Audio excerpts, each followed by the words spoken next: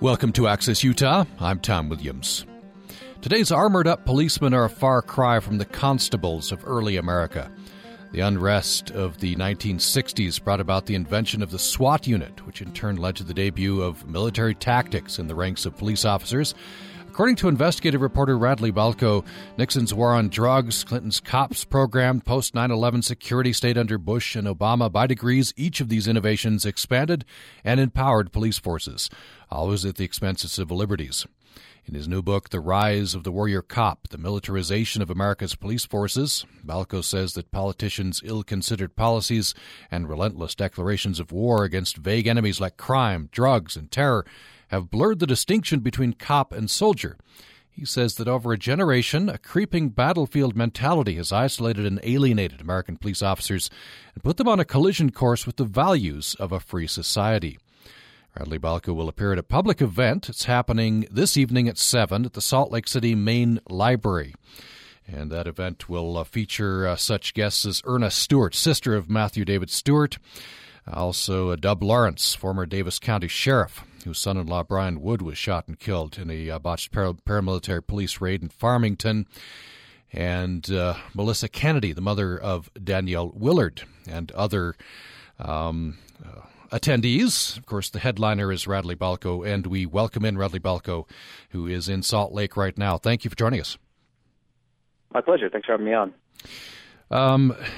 I wonder if you could, you begin the book with a provocative question and an incident that went viral in Columbia, Missouri. That question, remind me what the question was. Are cops constitutional? And then you slightly modify that later on. Tell me about this incident in Columbia, Missouri. This was 2010, I believe.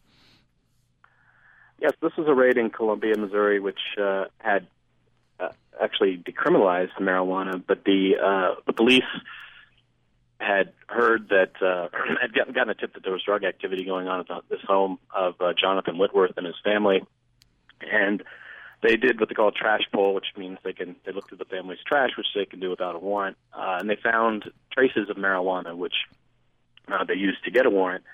And they conducted this raid. It was at night. It was a pretty standard SWAT raid, really. They used the battering ram to take down the door. They shot and killed one of the dogs. They accidentally shot another dog. There was a child inside that they weren't aware of. And they found a small amount of pot, but because the drug had been decriminalized, it wasn't actually enough to charge with a crime. I think they charged him with a paraphernalia for a pot they found near the pot. But when this went viral, people were outraged by what they saw. I think it rose to over 2 million YouTube views in just a couple weeks. The Columbia Police Department was, inundated with phone calls and emails, even some death threats. And somebody had been writing about this issue for a while. It struck me that, this was not an unusual raid. These weren't rogue cops. This really wouldn't even be considered a botched raid. I mean, they got the right house. They, found some drugs. And so it was almost as if, the internet generation, I guess, was discovering for the first time how the war on drugs is actually being fought on the ground. And they were pretty alarmed and astonished by what they saw. And again, the only thing that was really unusual about this raid is the fact that it was recorded and the video was released. But raids just like it for low-level drug offenses happen, around 100 to 150 times a day in this country. And you wrote that commentator Charles Krauthammer went on television to assure viewers that this was unusual. Your point is this is not unusual. No, this was pretty standard. And, these tactics, we're seeing them, it's really the drug war that has pushed them over the last generation or so. But in the last probably 5 or 6 years, we've seen them spread out beyond even that to things like, raiding poker games and conducting regulatory inspections. I've written about SWAT teams that have been sent into bars where they thought there was underage drinking going on.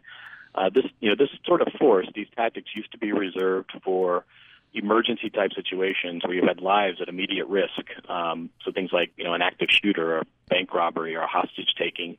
And over 30 years or so, since the late 1970s, the primary use for these kinds of tactics are to serve warrants on people suspected of nonviolent consensual drug crimes, these tactics are being used as an investigative tool. And the problem is that when you use these tactics this way, you're actually creating violence and confrontation where there was none before, instead of using these tactics to diffuse a situation that's already violent. Where does, I assume you're familiar with the case of Matthew David Stewart in Ogden. Yep. Where does this fit in? And I think this is an interesting case of where, as I read public opinion, I think you could say majority is still at this point on the side of the police in this raid. But Matthew David Stewart, of course, in his house, the police come in type of raid that you're describing.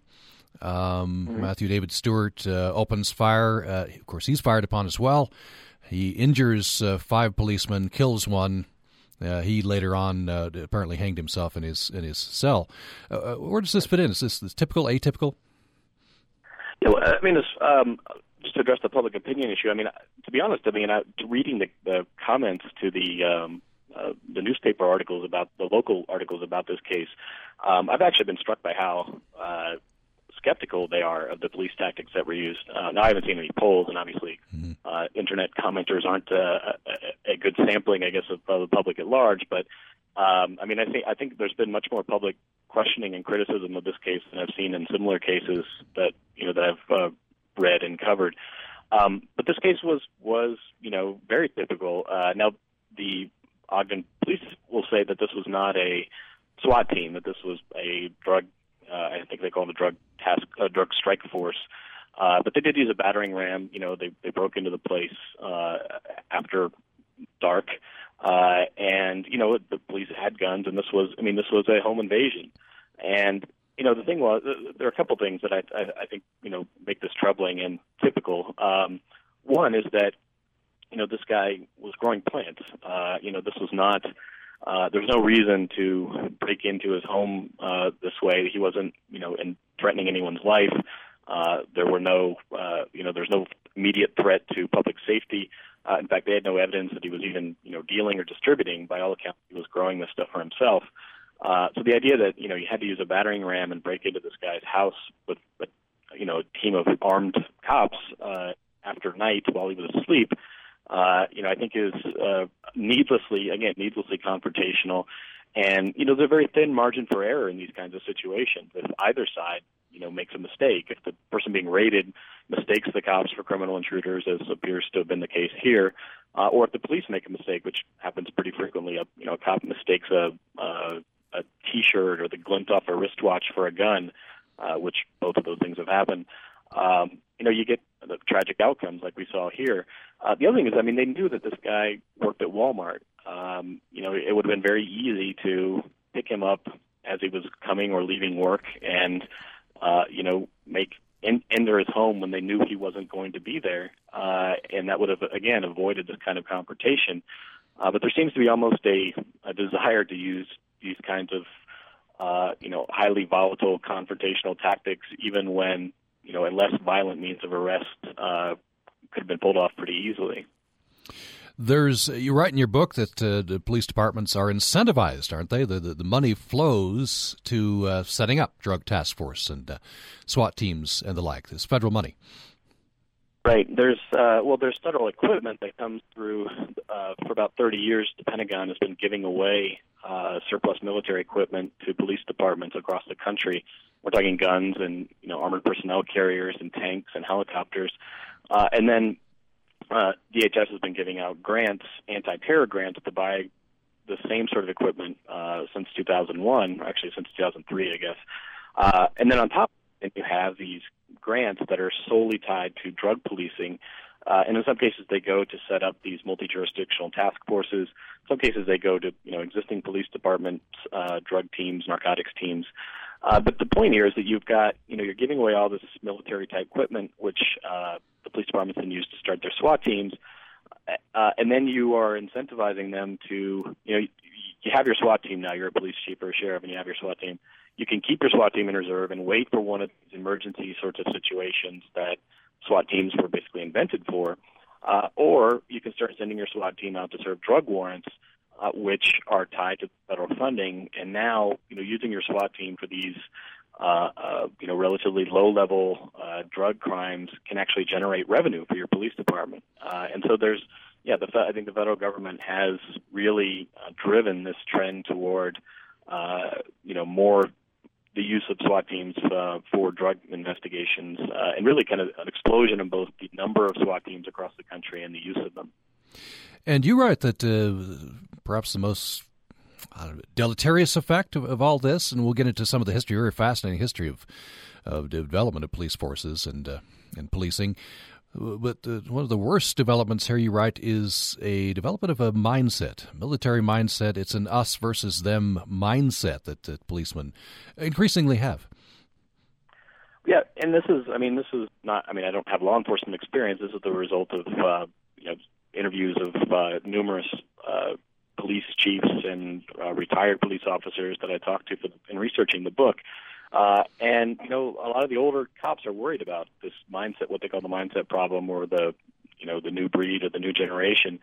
And there is a very sort of us versus them mentality, I think, in too many police departments. And it sort of makes sense, right? If for 20 years, 30 years, we've been giving cops military equipment, dressing them in increasingly military-like uniforms, training them in military tactics, and then telling them they're fighting various wars, it only makes sense that a cop would start to adopt the mindset and outlook of a soldier. And one thing I talk about in the book that I think you really see this point illustrated is if you look at the police recruiting videos that police departments send to high schools and colleges to recruit new police officers, a disturbing number of them feature images of cops, rappelling out of helicopters and tackling people and shooting and sicking dogs on people and kicking down doors. And it's all the, kicking butt and taking names aspects of the job that are emphasized. Very little of the, community service, public service parts of the job are emphasized. And, it's done to sort of some sort of heavy metal music or guitars blaring in the background. And this is the very first step in the process, and they're appealing to people who look at those images and say, that's what I want to do for a living. And I think I think that really, when I saw some of those videos, it really kind of illustrated, I think, the point that we're actually seeking out people who want a job where this is going to be what they'll be doing most of the time. And I think that's kind of emblematic of the problem. And then some policemen who don't want to live under this mindset are probably leaving the force.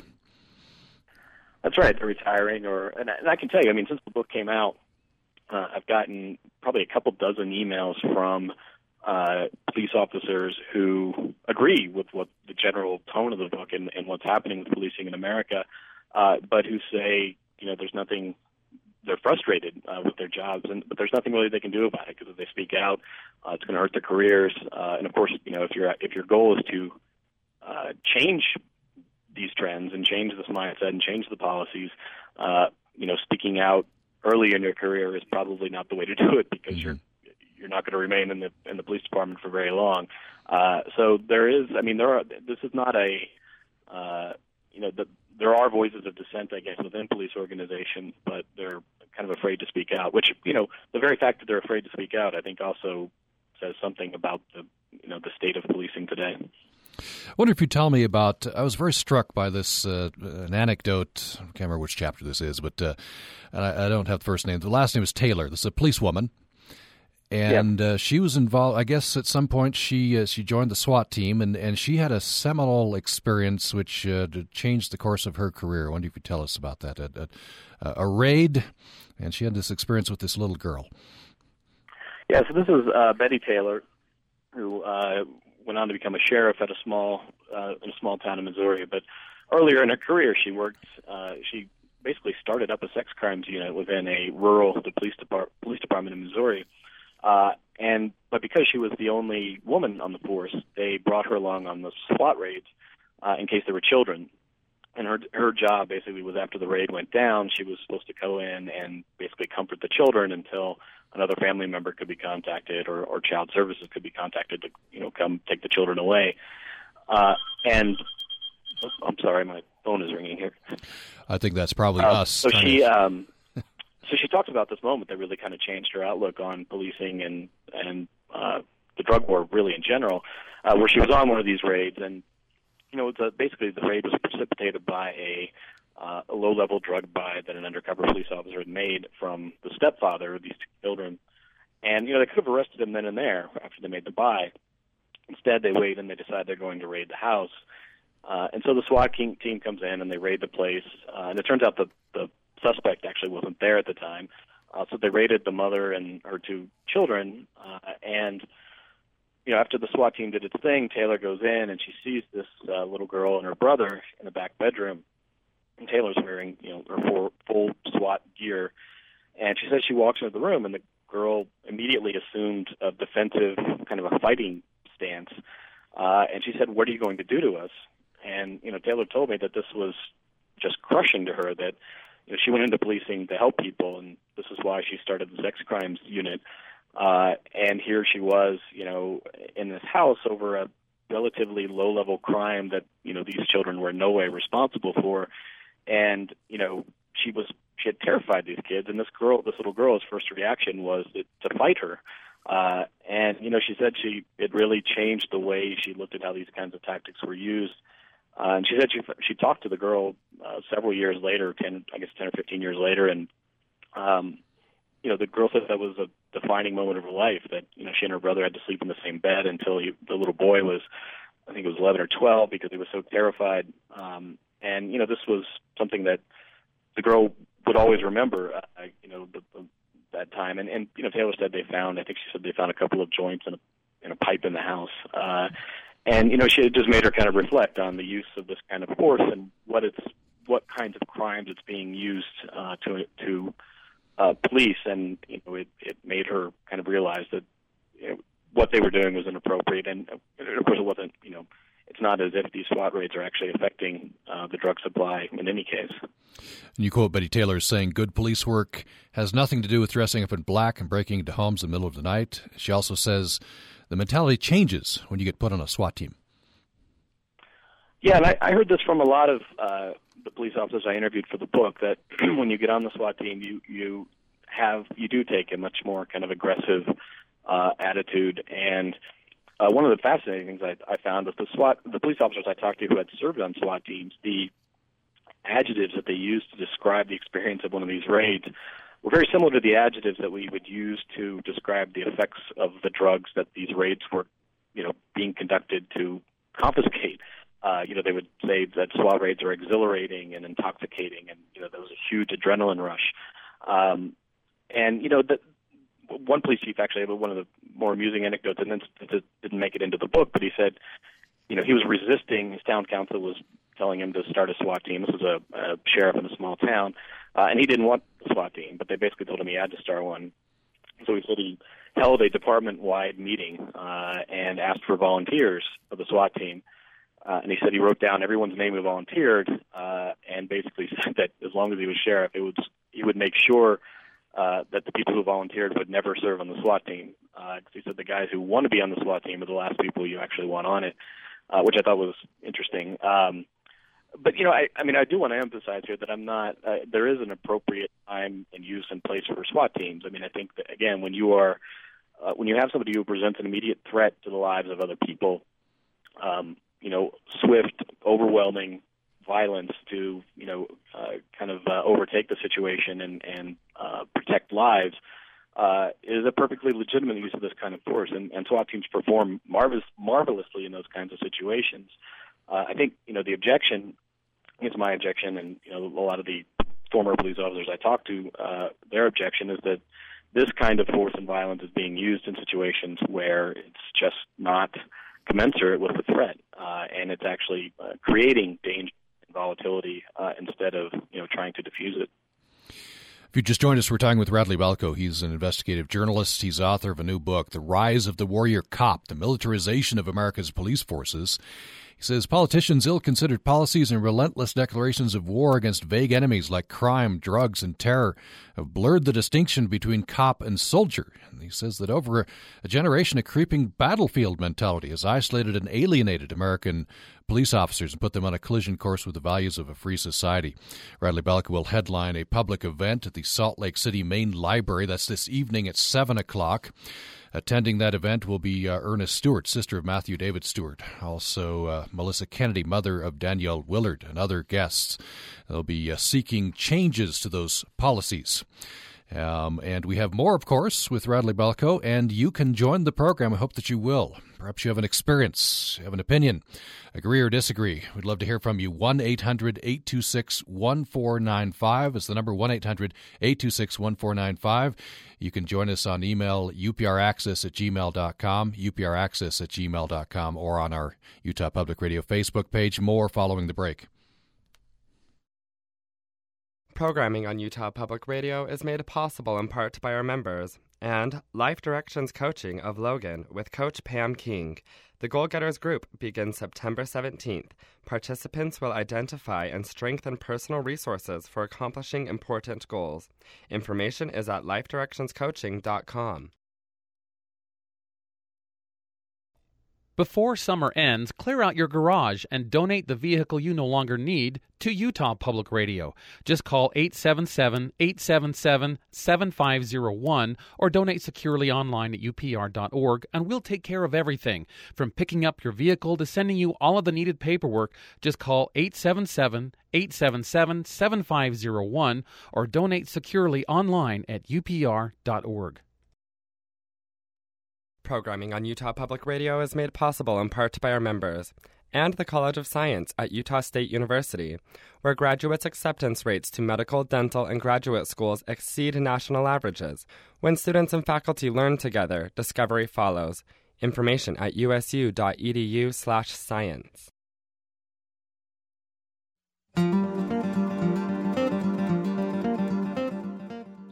Access Utah. We are talking about the militarization of America's police forces. That's the subtitle of a book by Radley Balko. It's called The Rise of the Warrior Cop.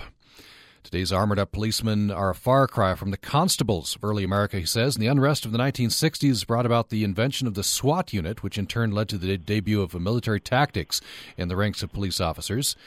And according to Balko, the war on drugs, the COPS program, post-9/11 security stayed under Bush and Obama. By degrees, each of these innovations expanded and empowered police forces, always at the expense of civil liberties.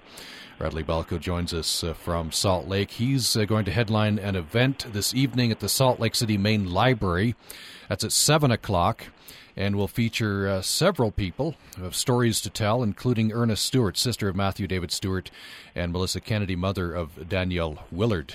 That's 7 o'clock this evening, Salt Lake City Main Library. Radley Balko joins us here. Radley Balko, I assume you're also familiar with the story of Danielle Willard and the whole shakeup of the West Valley City Police Department. I'm not quite as familiar with that one as I am with the Stewart case, but I have read a couple stories about the West Valley Department, including I think there's another lawsuit against them about another raid. I'm been in the process of trying to do a little more research into what's been happening here at Utah, but I'm not familiar with all the details of the Willard case, I guess.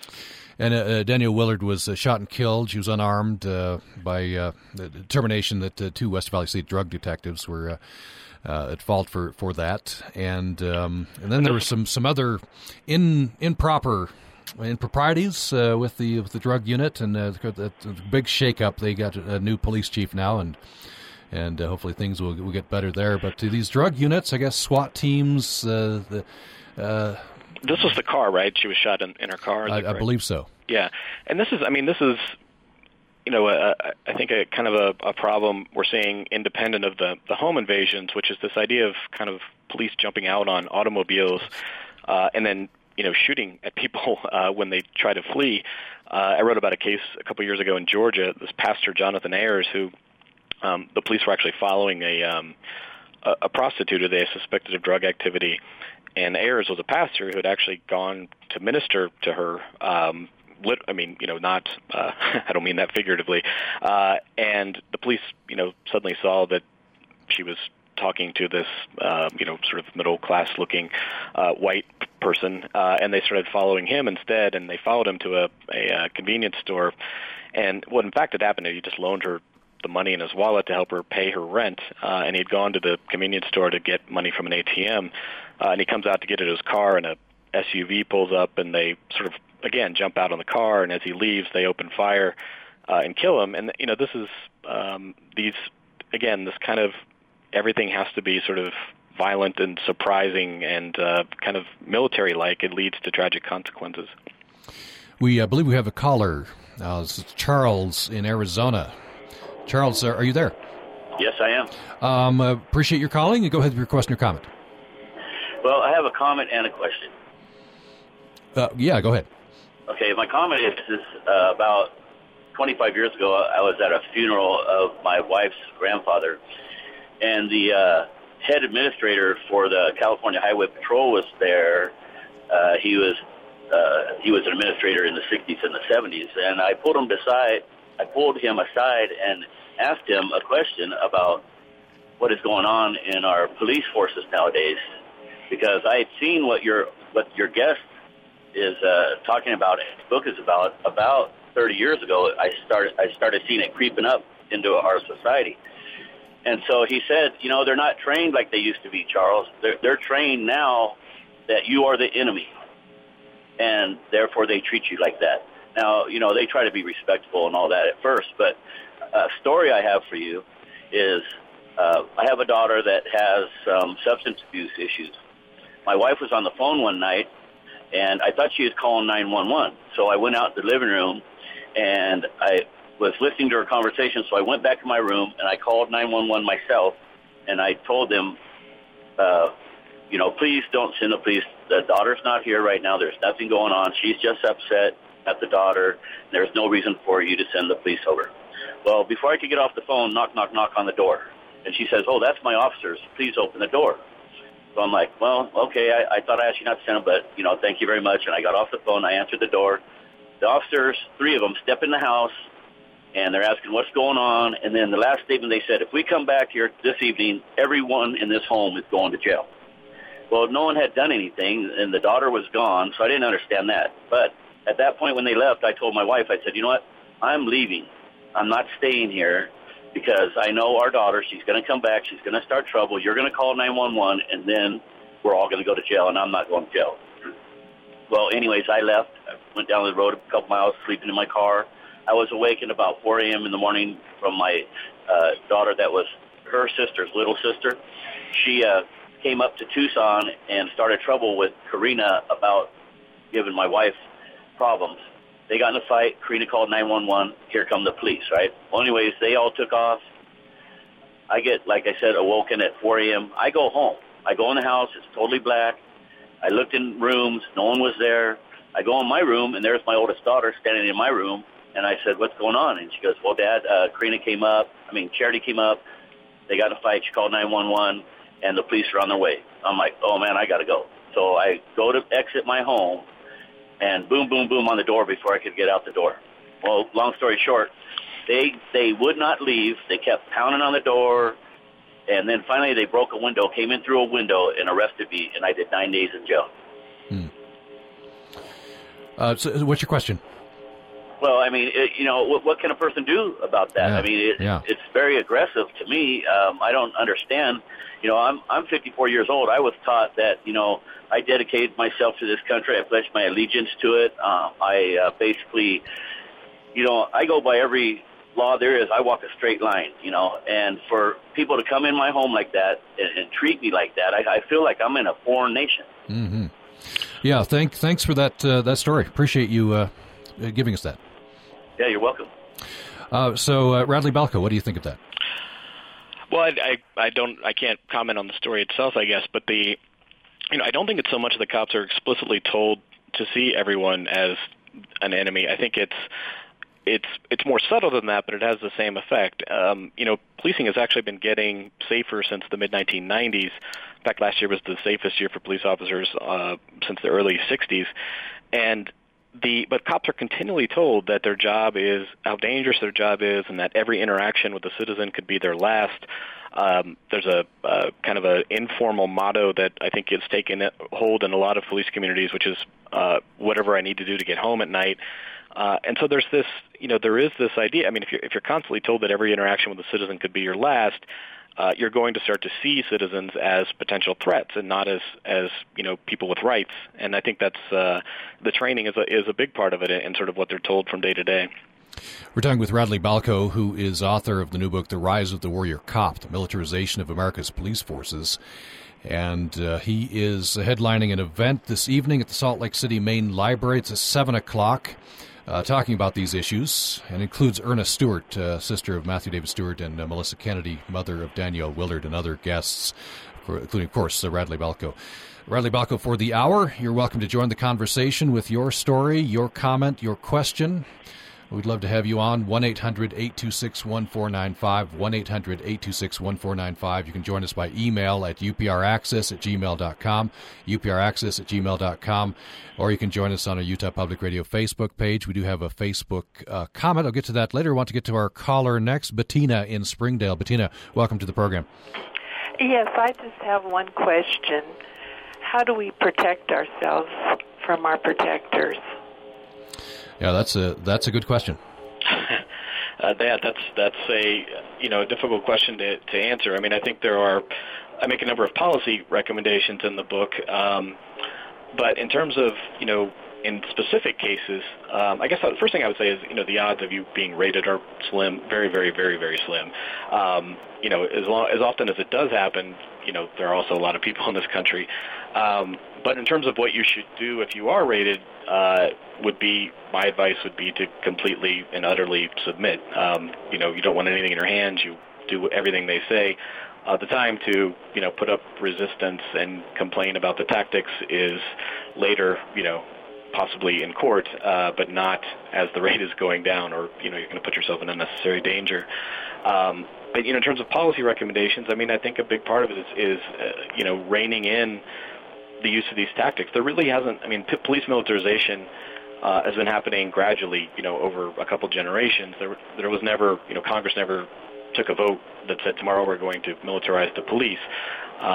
So we need to have a debate and discussion about when this kind of force and when these sorts of tactics are appropriate, and talk about the laws and the policies that got us here.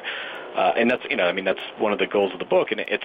I'm heartened to see that it's actually happening here in Utah. I mean, we just saw an article in the paper yesterday about the fact that several members of the legislature are now considering, proposals to look at, how we can put better guidelines on when the use of these kinds of tactics are appropriate and when they aren't. And I think that's a discussion that's long overdue. Thanks, Bettina. You're welcome. We appreciate the question. In fact, Bettina's question heads up one of your chapters. This is Juvenile in Rome. Some of these issues go way back. Right. And, in the research of the book, I found, that the very first police force, organized, centralized police force, was in ancient Rome shortly after Octavian took over as the first emperor. And what was fascinating was that he had to navigate some of the same concerns and issues that, we're talking about today, which is he pulled his police force from his army, and so there was a lot of concern. Rome had this historical aversion to standing armies. In fact, the army was not allowed in the perimeters of Rome. When Caesar crossed the Rubicon, that was, the point of no return, not because he couldn't get back across the river, but because once you brought your army into the city of Rome, it was seen as a hostile act. But Octavian had to, even when he set up this organized police force, he had them wear togas, not their army uniforms, and their pay was kept separate from the military pay, and he took these precautions to try to assuage the concerns that he was setting up this standing army within the city. And so I think it's telling. I mean, even the very first organized police force that we know of in recorded history had to look at these same issues. We're going to take another break. We're talking with Radley Balko, author of The Rise of the Warrior Cop, The Militarization of America's Police Forces. Radley Balko says our declarations of war against vague enemies like crime, drugs, and terror have blurred the distinction between cop and soldier. Very different from colonial America when the Constitution and the amendments were instituted. He's very concerned about Amendments 4 and 3. We'll talk about those. And the Castle Doctrine. I think Charles in Arizona was articulating his understanding of the Castle Doctrine and his concern there. We'll talk about that following the break. Coming up on the next Bluegrass Breakdown, we'll be heading back to the spring and early summer of 1973 when, among other things, Hubert Davis and the Seasoned Travelers begin a long stint as a house band at Nashville's Bluegrass Inn. The Newgrass Revival tours with Leon Russell, and Clarence White is killed by a drunken driver. I'm Dave Higgs, and it'll be nothing but 4-decade-old high on some goodies on the next Bluegrass Breakdown. Saturdays at 10. Programming on Utah Public Radio is made possible in part by our members and Crumb Brothers Artisan Bread at 300 South and 300 West in Logan, now open Monday through Saturday until 2, with a changing menu of a specialty salad, French breakfast pastries with local seasonal fruits, and lunch sandwiches.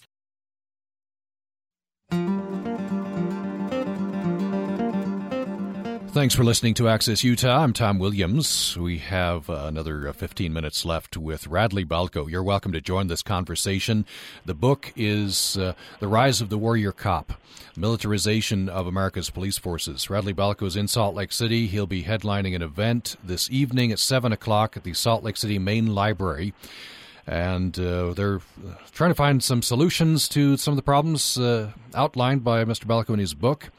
They're calling for disbanding of paramilitary drug units, as well as criminal charges being brought against police who shot and killed Danielle Willard. Some of the demands that they're making at that will be making at that event, and Radley Balko will be listening to some of these stories, including Ernest Stewart's, whose sister Matthew David Stewart, and Melissa Kennedy will be in town. She's mother of Danielle Willard.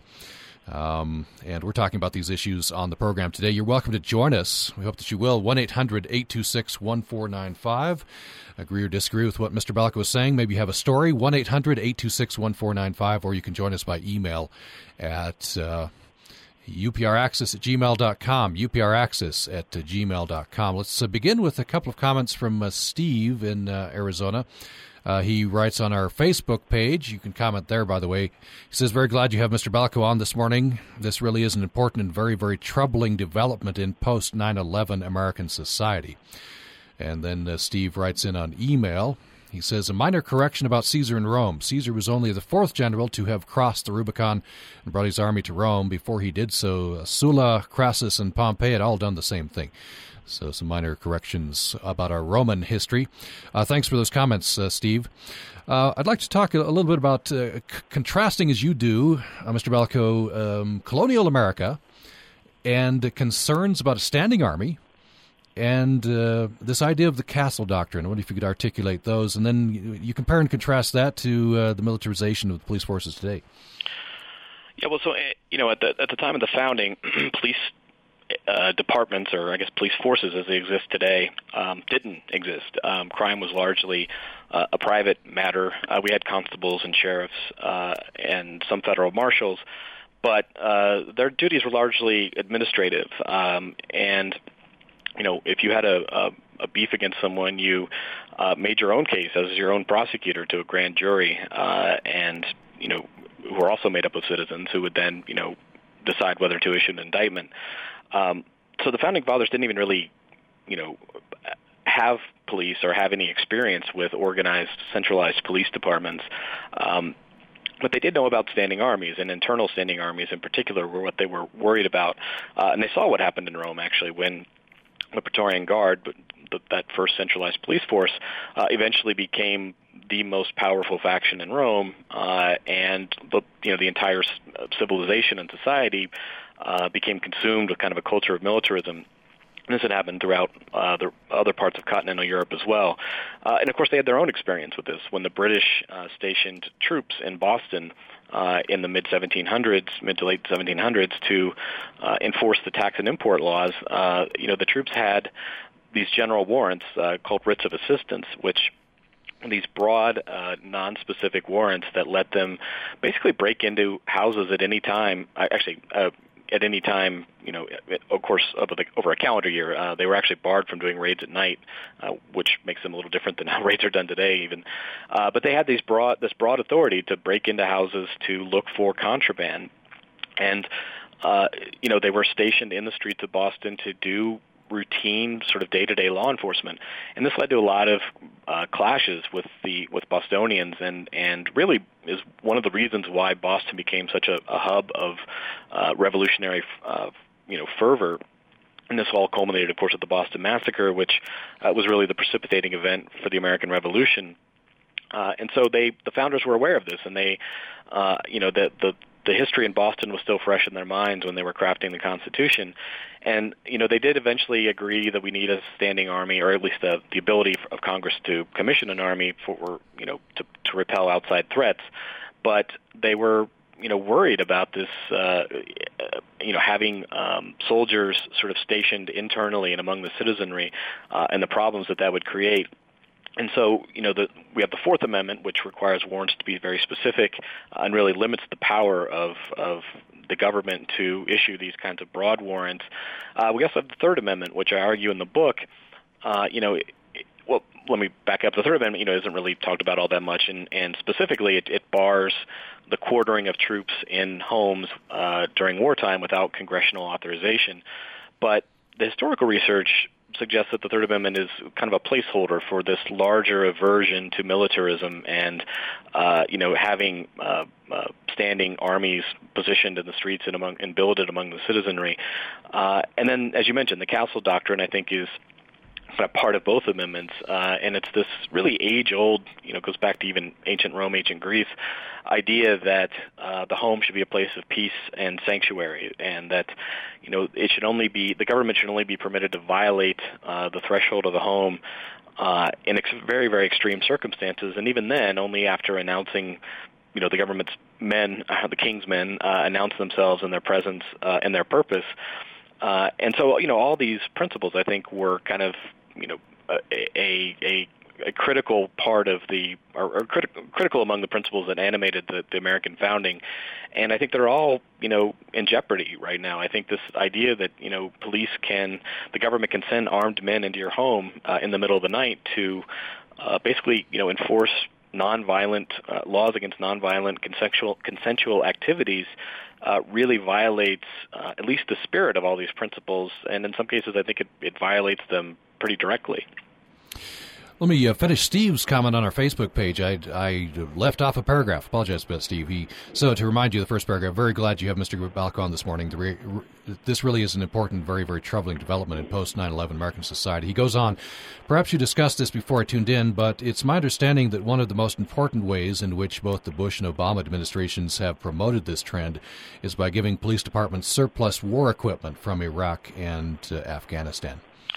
Well, the Pentagon's been giving away surplus equipment since the late 1980s, and the process was formalized in the 1990s with what's called the 1033 program, which actually set up an office to distribute this stuff. And, I mean, we're talking literally millions of pieces of equipment that was designed for use on a battlefield, being given to domestic police agencies for use on American streets and in American neighborhoods. And you compound that then with the DHS program, which was started in 2003, and these are grants that are given to police departments ostensibly to fight terrorism, but they're going to places like Fond du Lac, Wisconsin, and Tuscaloosa, Alabama, and they're being used to buy armored personnel carriers and guns and tanks and helicopters and so forth. And inevitably, when those kinds of places don't succumb to Al-Qaeda attacks, that equipment gets used for much more mundane, regular sorts of policing. And the particularly, I think, troubling thing about these DHS grants is that, at least with the Pentagon giveaway program, this was equipment that already exists. It's surplus. It's sitting in a warehouse somewhere. These DHS grants are going to buy new equipment, and this has given rise to a cottage industry of companies that basically, have sprung up to cash these DHS grants in exchange for building and supplying this military equipment. And inevitably, this industry is going to open up lobbying offices in Washington. In fact, I'm sure they have already, to make sure that these programs continue and expand. And now, the whole system is sort of feeding off of itself, and you have what you might call the police industrial complex, maybe the little brother of the military industrial complex. And once that's up and running, it's going to be very difficult to, even keep this program from growing, much less, roll it back or eliminate it altogether. We just have a couple of minutes left. I want to end the program with solutions. You have a chapter on solutions. Maybe since we don't have much time, what's top on your list? What do you think would be most effective? Well, the most effective is probably the least likely to happen, which is to end the federal drug war, or at least end this idea of fighting it as a war. But I think kind of a broader solution that I think community should look at is this idea of community policing. And I think cops have become too psychologically isolated from the communities they serve, and it's both the rhetoric and the gear and the tactics, but it's also just the style of policing that, police are in their squad cars most of the day, and they only really, get out and interact with people when there's a problem or a confrontation. And so community policing is this idea that, police officers should consider themselves part of the communities that they serve and that they patrol. They should walk beats and know the names of the principals of the schools on their beats, and really, ingrain themselves in these communities, live in them preferably. And so that when it does then come time to use force, the officer's going to see it as he's using force, to protect people that he's serving, which is going to make him much less likely to use force when it isn't appropriate.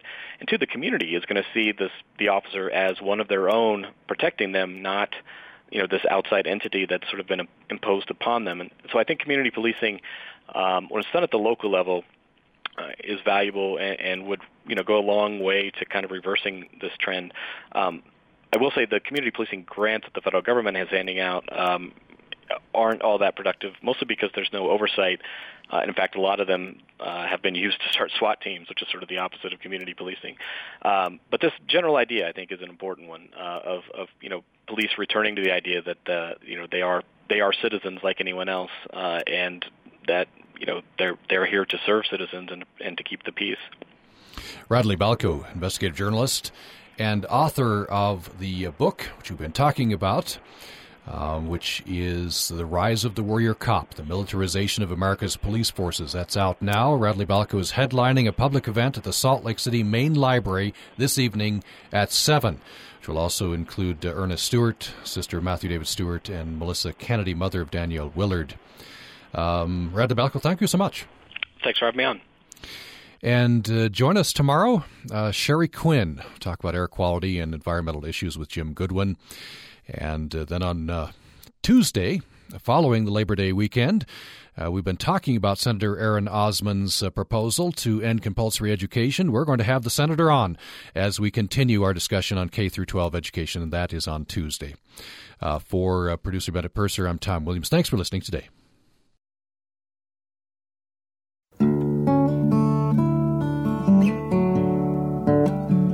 Utah Public Radio presents StoryCorps, an oral history project in conjunction with the National Library of Congress, recorded in May of 2013 in St. George.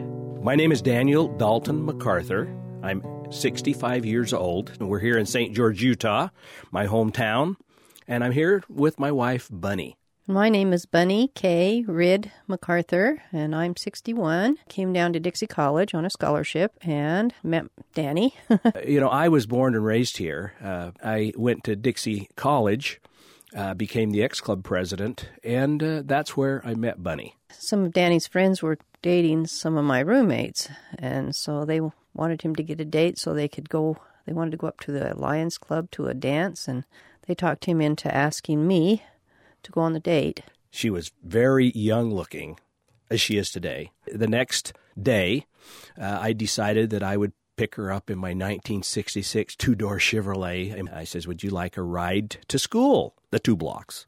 And she said yes, and her and her girlfriends crawled in the car. She snagged her nylons on my car, and we've been hooked ever since. That's the story, and we're sticking to it. Yeah, it's the truth. It's true. We had 6 children, and our first one, Bunny, was affected with RH. She had RH negative blood. I'm RH positive, which she was sensitized, and we were not able to get the railgun shot quick enough that she got sensitized. And so all the rest of our children were miracle babies, really. When Jeff was born in Provo, he was born 3 weeks early, and we didn't know anything was wrong, but they said, did you see anything different about your baby? And I said, no, I really didn't. Well, didn't you see all those spots on him? And he was really yellow. I hadn't seen that many babies, so no. well, you need to come down and visit with your wife. So we went down and talked and went through quite a thing because they said he had one of 3 incurable diseases. One was congenital leukemia, and a couple of others were incurable, and that he would die before he was a week old. And so we did a lot of soul searching, met with our religious leader, a bishop, and others, and had them come down. We actually named him in the hospital, blessed him, felt like we'd bless him to get better. He had some blood exchanges, and they gradually ruled out each one, and within a couple of weeks, we took him home. Tell them about Heidi. She was the next one, the little girl. And we had, when it was time for her to come, she was about 4 weeks early. We followed the doctor to Provo. We went up there and had her at Utah Valley Hospital, and she came through it pretty well. We wanted a big family, but we didn't know.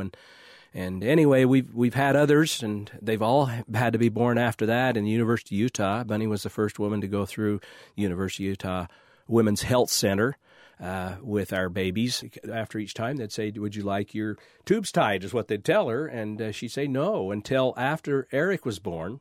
The doctors asked her, and you said, "It's time." It's time. Before that, she always said, "There's one more up in heaven. There's still another one. I can't, no, I don't want it. There's another one." But after this, she says, that's the last one. We stopped at that point and feel very fortunate to have had 6 wonderful children and now 15 grandchildren. Yeah, and to us, we're happy that these kids are religious. They follow, what they've been taught. They've been raised by a mother that has not only been caring and still does care and watches over them, but does exactly what mothers do, nurture their children and grandchildren. And I'll let you tell you her story of the rest of her education because I was so proud of her.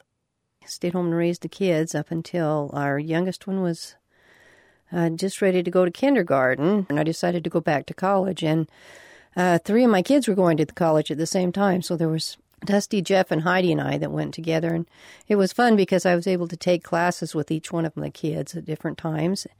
And took me a little longer, but I finally graduated from Dixie. And the fun part about it was Danny was on the stand, and he was able to hand me my diploma. So that made it. And your kids, I was their able to diplomas give my also. kids and give my wife a big hug. She was the only child that went through school, but she graduated from Dixie College with her children many years after she had attended before and did so well. Like I say, she's an amazing person. She's my hero. You're my hero, too. These interviews were recorded at StoryCorps, a national initiative to record and collect stories of everyday people. Excerpts were selected and produced by Utah Public Radio. Support for StoryCorps on Utah Public Radio comes from Dixie Regional Medical Center, located on 2 campuses in St. George, serving southwestern Arizona, southeastern Nevada, and southern Utah. Information at dixieregional.org.